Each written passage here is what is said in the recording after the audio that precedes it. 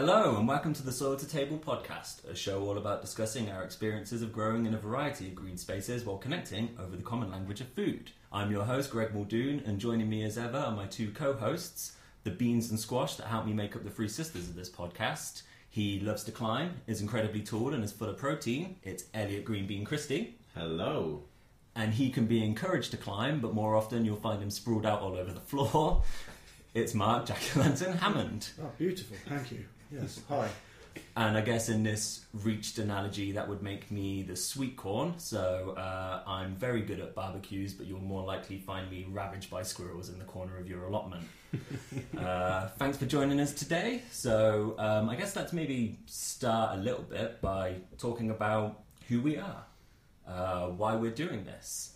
My name, as I said, is Greg. I'm a food grower, as everyone else in this room. We all have various experience in growing food, and we thought that what we wanted to do was sit down and just start having conversations and recording our experiences. Elliot, let's start with you. Why don't you talk a little bit about your experience with growing food? Cool. So I'd say my approach to food growing might be different to the other guys. I got into growing food by going to the allotment with my nan and granddad.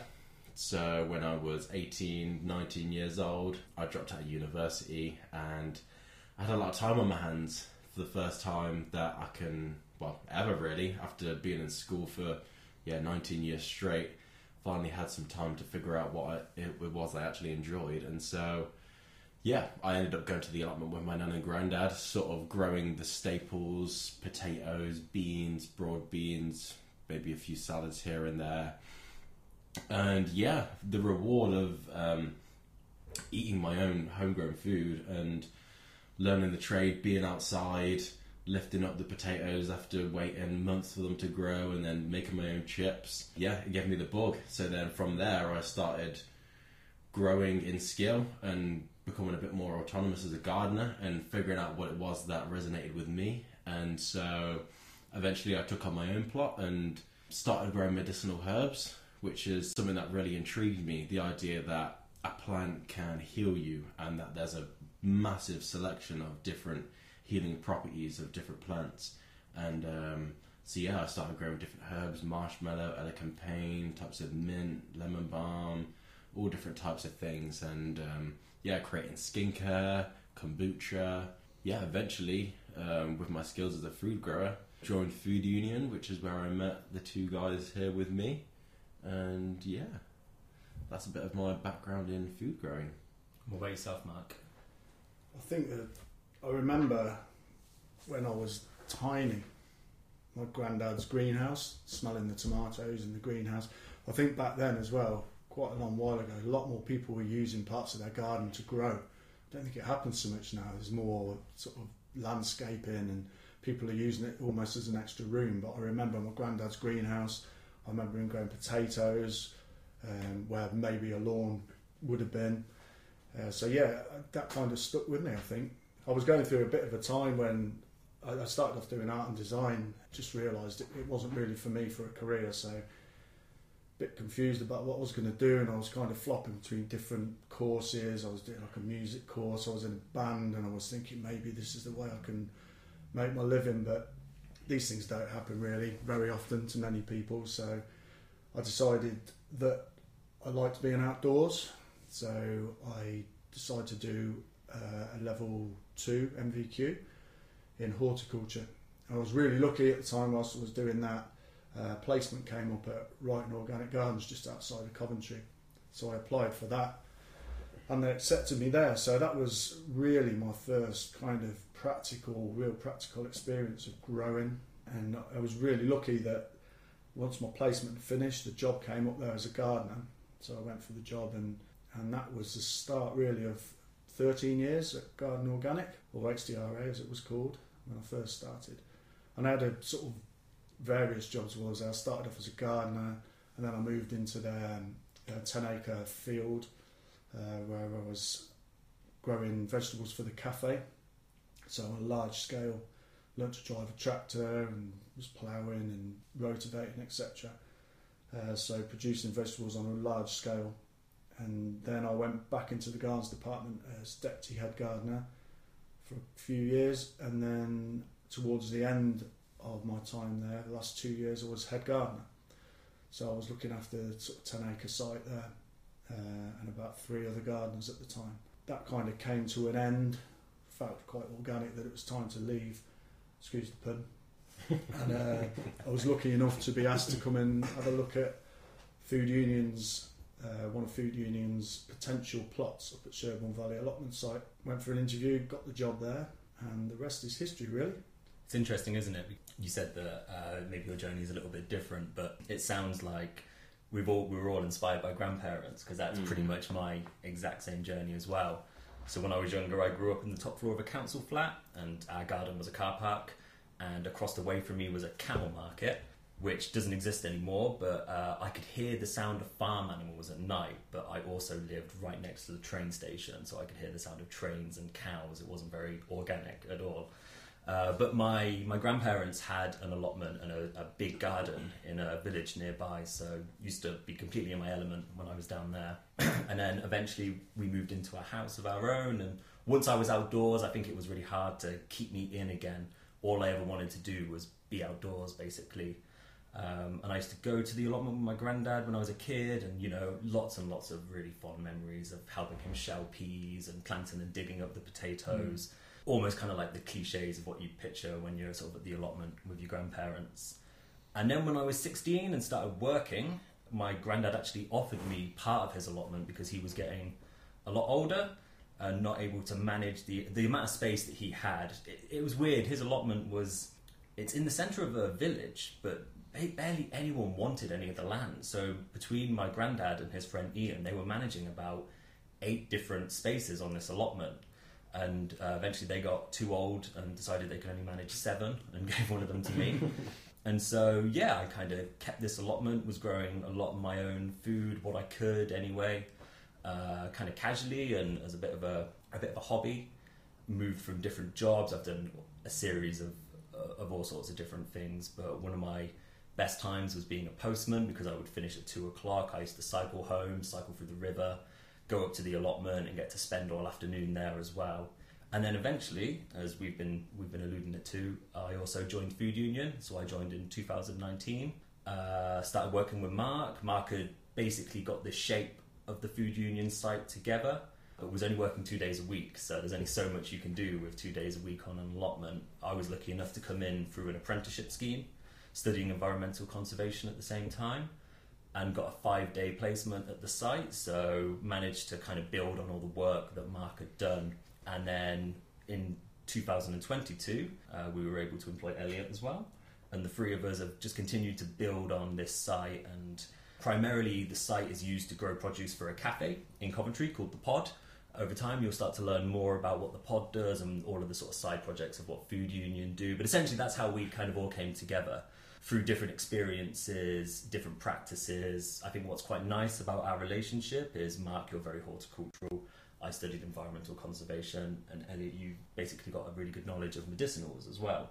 And I think these different traits are kind of all come together to basically build a really beautiful garden. And so I guess the point of... We were talking a little bit off air about what we kind of wanted this podcast to be. Like, we don't just want to sit down and talk about gardening every week. I guess we want to try and theme it and talk about different practices and different skills. But for our first episode, I thought it might be kind of interesting if we could just maybe go into a little bit of detail about what our perfect growing space would look like. But we don't want to go crazy. Let's try and tame ourselves a little bit. So someone pitch a piece of land. How big are we looking? Maybe like tennis court size. Tennis court size, probably about the average size of an allotment, I'd say, a tennis court. So a tennis court sized allotment. What are you doing with that space? Like, what's your gut instinct tell you to do straight away? I think you've got to be quite careful, because although that sounds like smallish sort of space, really, when you're actually working, it's all according to what condition it's in when you take it on, I suppose. If it's not in great condition, a lot of weeds, and it's been left maybe for a good few months or years, I think you need to take it quite slowly. I know that people take on too much and they try to develop the whole space at once, and they find it's like painting the Forth Bridge. By the time you get the last weed out, you turn around and the rest of it's covered in weeds. So I'd probably choose maybe a quarter or half of it to work on for the first season, just try and get that cleared. and maybe cover the rest even whilst you're doing that. So when you get to the next spring, you can lift the cover off, and then hopefully a lot of the weeds will have died down there. So I think, first thing I'd say was not to take too much on, not take the whole space on, because people get overwhelmed by it. And I think that's why a lot of people leave allotments. So yeah, our main site is located, so we grow on a 3/4 of an acre piece of land primarily. That's the site that the three of us all met on, and it's located on a wider allotment. I think there's something like 150 allotments on that plot, but we've seen a lot of turnover in that time. People taking sites on, going gung-ho, getting really excited in winter, turning it all, getting it all prepared, and then, like you say, along come the weeds. Exactly. Spring comes in, summer comes in, all of a sudden you turn around, you've lost a lot of your site. So I think that's some good advice to kind of start with, like make it manageable. But let's just say, rather than talking about the practicalities of tending to that site, let's talk more about like what your end goal would be. What do you want that site to look like? How do you picture it growing? Are we talking about polyculture, monoculture? Are we talking about rotations, food forests? You know, there's a whole different scope of ways to grow food nowadays. Sort of tying into kind of what Mark was saying, and also my approach to how I would make that look. I think my experiences have definitely made me lean towards the protect the soil approach to gardening. I think the soil is the life body of everything on your allotment. When it comes to growing food, the soil is the most important thing, and protecting the soil by nurturing it in different ways is what everyone should be looking at doing, because you can kind of write off a lot of your problems by treating the soil properly. And so, personally, I think the ultimate method of growing food is a food forest. The UK, as a climate, naturally wants to become a forest. So if you leave a patch of land in the UK, it will naturally, saplings will grow, and it will go through the different stages of succession, where different types of plants will grow based on how large the canopy is. And eventually what will happen is you will have large trees and very shade tolerant plants will grow underneath. So I think sort of leaning towards that approach as you're starting out gardening is a good method. Like a sort of permaculture. Permaculture, yeah. And so I guess that kind of looks like thick mulches on the floor, whether that be wood chip or straw, grass, whatever you want. I think obviously year after year the leaf fall and leaf litter building up on the soil creates a very thick protection for the soil, which is like really rich in organic matter, humus, moisture holding, brings the worms up from deep into the soil to eat those leaves and take them back deeper. All that leaf litter brings mycelium, which works in conjunction with the trees. So for me, it would be, if I could have any resources, it'd be wood chip to cover the floor, because then, as Mark was saying, the hardest thing about an allotment is the weed growth, and if you can suppress weeds with something natural, although wood chip does take a lot of nitrogen from the soil as you start, maybe doing this in the winter, ready for the next year, is a good approach, because you get less weeds, you're feeding the soil. You can then do things like inoculate wood-loving mushrooms, so you can also grow mushrooms in your forest, which again, like going back to the food forest, what do you find in nature? Mushrooms. And then fruit trees come year after year. You have to put no effort into them.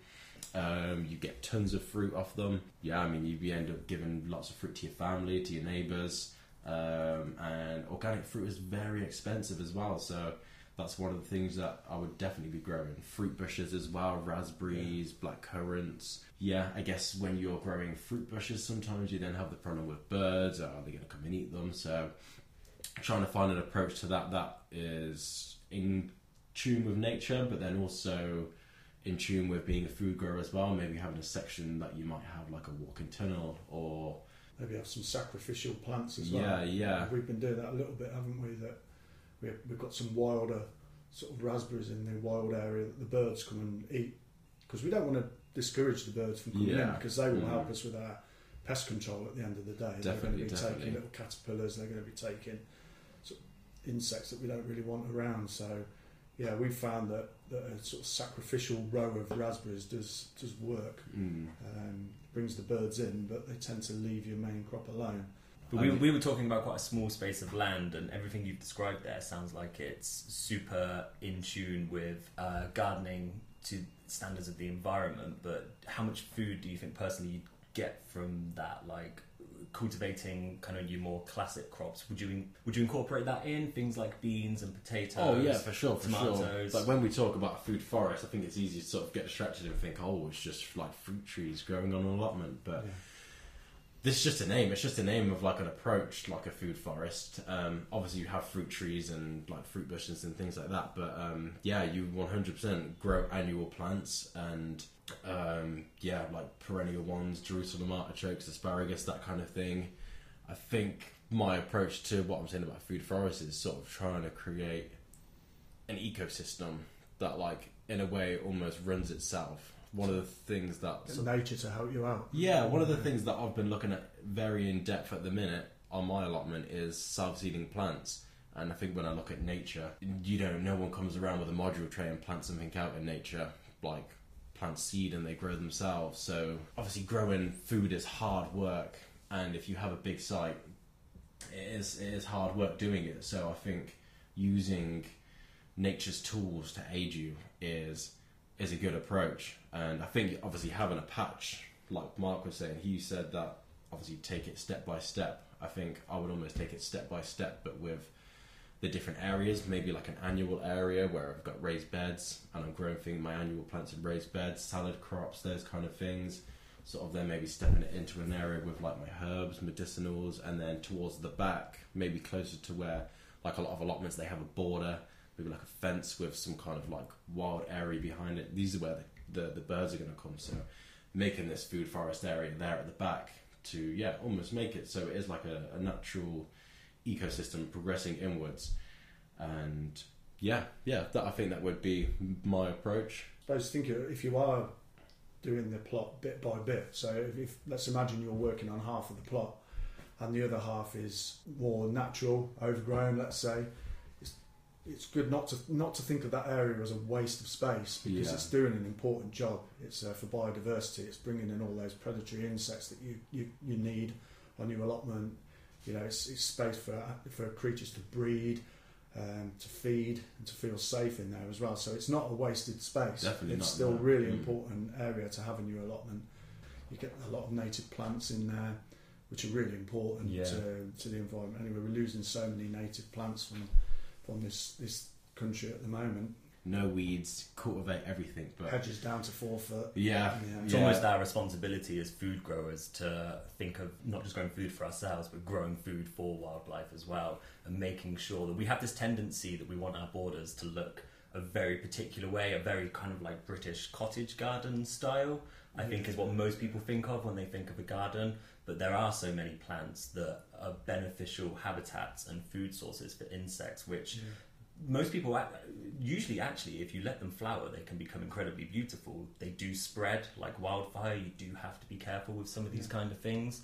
But mugwort, for example, is a plant that I think most people just assume is kind of ugly, but is super beneficial and has lots of medicinal properties as well. So it's almost like, as food growers, it's our purpose not just to be growing food just for ourselves, but ensuring that we allow these wild patches to thrive. And I think attitudes are changing on allotments. I was going to ask you, actually, do you think attitudes are changing? Because you guys work on a few different allotment sites, don't you, between you? And I work on 2 or 3 as well. And I often see that kind of neat hedges, neat paths.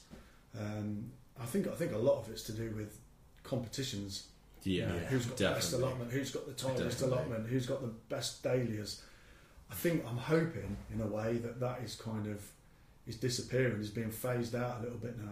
I was going to say, do you guys feel that the attitude is changing?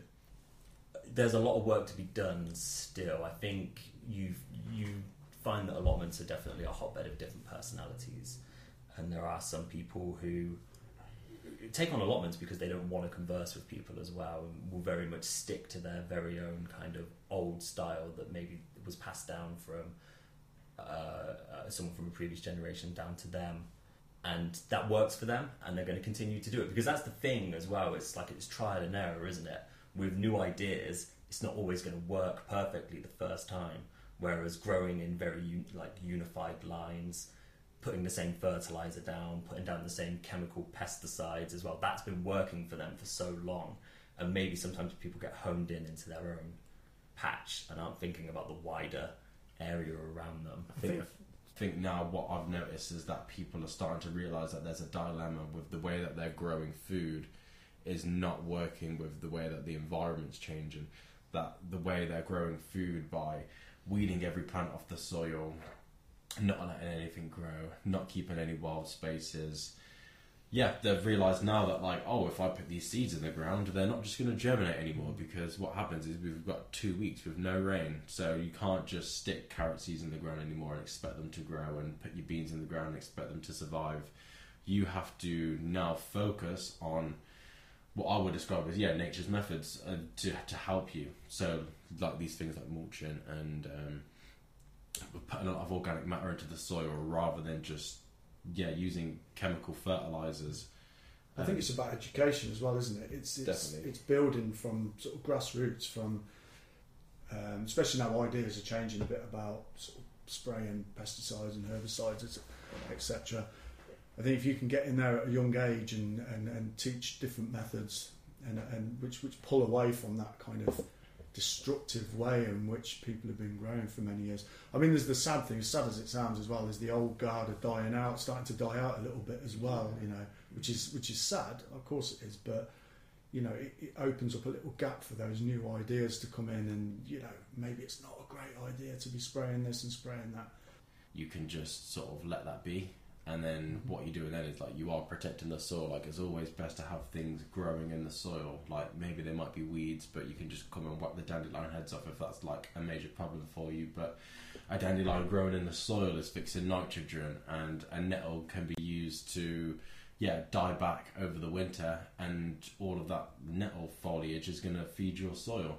Yeah. And I think you're right, teaching the younger generation about the sustainable approach to gardening, growing food, utilising nature, and get rid of this apologetic sort of nature that we've got for having a messy area in our garden. Oh, I'm really sorry about that.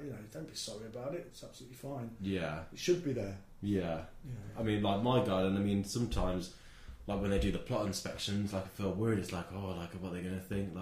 But for me, I know that if I walk in that area, I'm going to find 200 ladybirds and different types of beetles, and all these things are dying out. And I think allotment spaces, I've always believed, should be an ecosystem in the heart of the city, because there's not many places in the city where you can find such a large growing space that's just all green.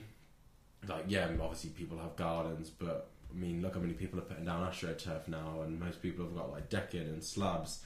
Might grow things in pots, but they're not ecosystems, whereas the allotment can be. So if everyone in these spaces had wild areas, we're creating something that's gonna feed the environment in the heart of the city. And we might have to spray pesticides now, but if you create these wild spaces and you have hundreds of ladybirds, they're going to eat your aphids, no doubt. And the beetles, they'll eat different predators as well, and wasps, and if you've got bees pollinating, they're going to do so much good for not just your allotment pollinating, making more fruit, but for the world in general. Yeah, absolutely.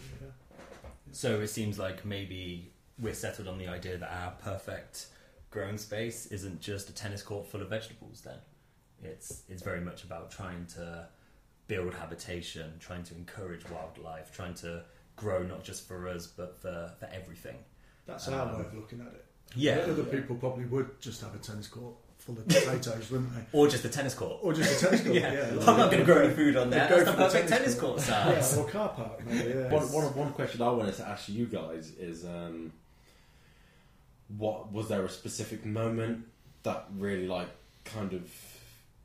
or what was it that really settled you in to think this is something that I want to pursue in terms of gardening or growing food? Was there a moment, or was there an experience for you that led you to that? I don't know, this sounds a bit sad really, but it's like magic, isn't it? I think that's what it is. And when you see a good magic trick, you just want to watch it over and over again. And I think that's how I see sort of growing vegetables. It is magic. It's you know, there's no sense to it really, is there? You know, when you look at it, you plant this little seed, and the next thing you've got a crop of tomatoes. But it's an incredible thing to be able to do, and it's easy. I'm surprised after all these years that I still don't get, like, I always get giddy every single time germination starts happening in the greenhouse or in the ground. I just get so excited, it's ridiculous. Sowing seeds with my granddad, and then, you know, a few months later harvesting the tomatoes. You know, I'll always sort of remember that, and I think that gets, you know, ingrained in you, doesn't it? You don't forget that. It's an amazing thing every time you do it. I don't know if it's the same for you guys, but well, I think for me, I've been doing it 25 years, and it still amazes me now. Growing with my granddad was amazing, but I think it was that first time that I ever had like a decent crop that I could use to go back and make a meal. Yeah, sure. That was one of the first times I think where I was like, wow, this is just kind of like out of this world that I can do this. And it's not free, but you can make it cheaper and you can make it more affordable growing your own food. And as you go on, you start to learn more skills as well. I think that was almost like the gateway. That first meal I had with not all of my own homegrown produce, but the great majority of it being homegrown. And then that opens doors to you, because all of a sudden you learn about things like being able to save seed from the things that you grow in order to be able to then grow these things again. I remember when I was first growing, talking to someone and being like, how does an onion reproduce? Like, I remember not knowing, because I'd never seen an onion flower before. I'd never seen an onion get to that stage where it flowered, and I just couldn't picture it. I was like, where do the bulbs, like, they grow from bulbs, but where do the bulbs come from? And I hadn't been introduced to onion seed yet. So yeah, just that kind of gateway into learning so much about food growth and being like, it can be self-sustainable. There's no waste on an allotment, because whatever you don't put onto your plate, you're then going to like throw it into the compost bin, and that becomes next year's food source for the food itself as well. Using plants on the allotment to make your own fertilizers. I guess I'm kind of coming to the realization that it's learning that you don't have to get caught in the trap of having to buy stuff every single year. It's like when you first start out, you get very excited and you probably do invest quite a bit of money buying your seeds and buying your equipment and your tools, but then learning that you can grow a lot of this stuff and kind of work it from the ground up and make it a self-sufficient space. It's almost like a one-off payment, really, isn't exactly, it? Yeah, you know, yeah. Then you're there. Once you're set up, you're set up. Yeah. What about you? I think for me, sort of feeling like I was connected with nature. I think that's when I sort of felt connected. That's when like it really like changed for me. I think what makes me so in love with like medicinal plants is the idea of making teas. And I remember when I first started gardening, my brother had thrown out his old bed, and I used like the slats underneath his bed to make my first ever raised bed. And then I planted in some like Moroccan mint and a couple other different herbs. Glad you waited for him to throw it out. And then after doing some acrobatics over my old washing area and breaking that, I ended up turning that into my first greenhouse, wrapping it up with some see-through wrapping paper and planting a little chilli in there.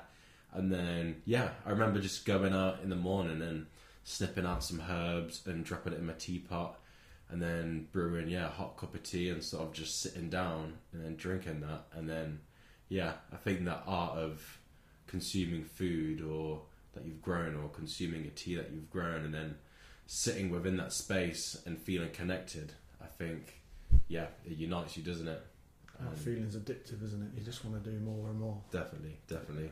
Brilliant. So there you go. That's our perfect garden, I guess. So I guess that's it for this first episode of the Soil to Table podcast. We're going to try and drop a new episode every 2 weeks. Our next one will be about soil retention.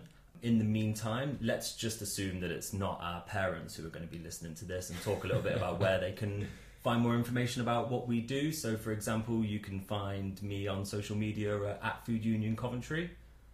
You can find me on social media at Edgy Gardens. That's where I do some of my things. I've got a few YouTube videos that I'm making now. A little bit on TikTok as well. yeah, similar to Greg at Food Union, you'll find out some of the things we've been up to on our plot. So until next time, it's goodbye from Elliot. Goodbye. Goodbye from Mark. Goodbye, I'm off to sprawl on the floor. And goodbye from me.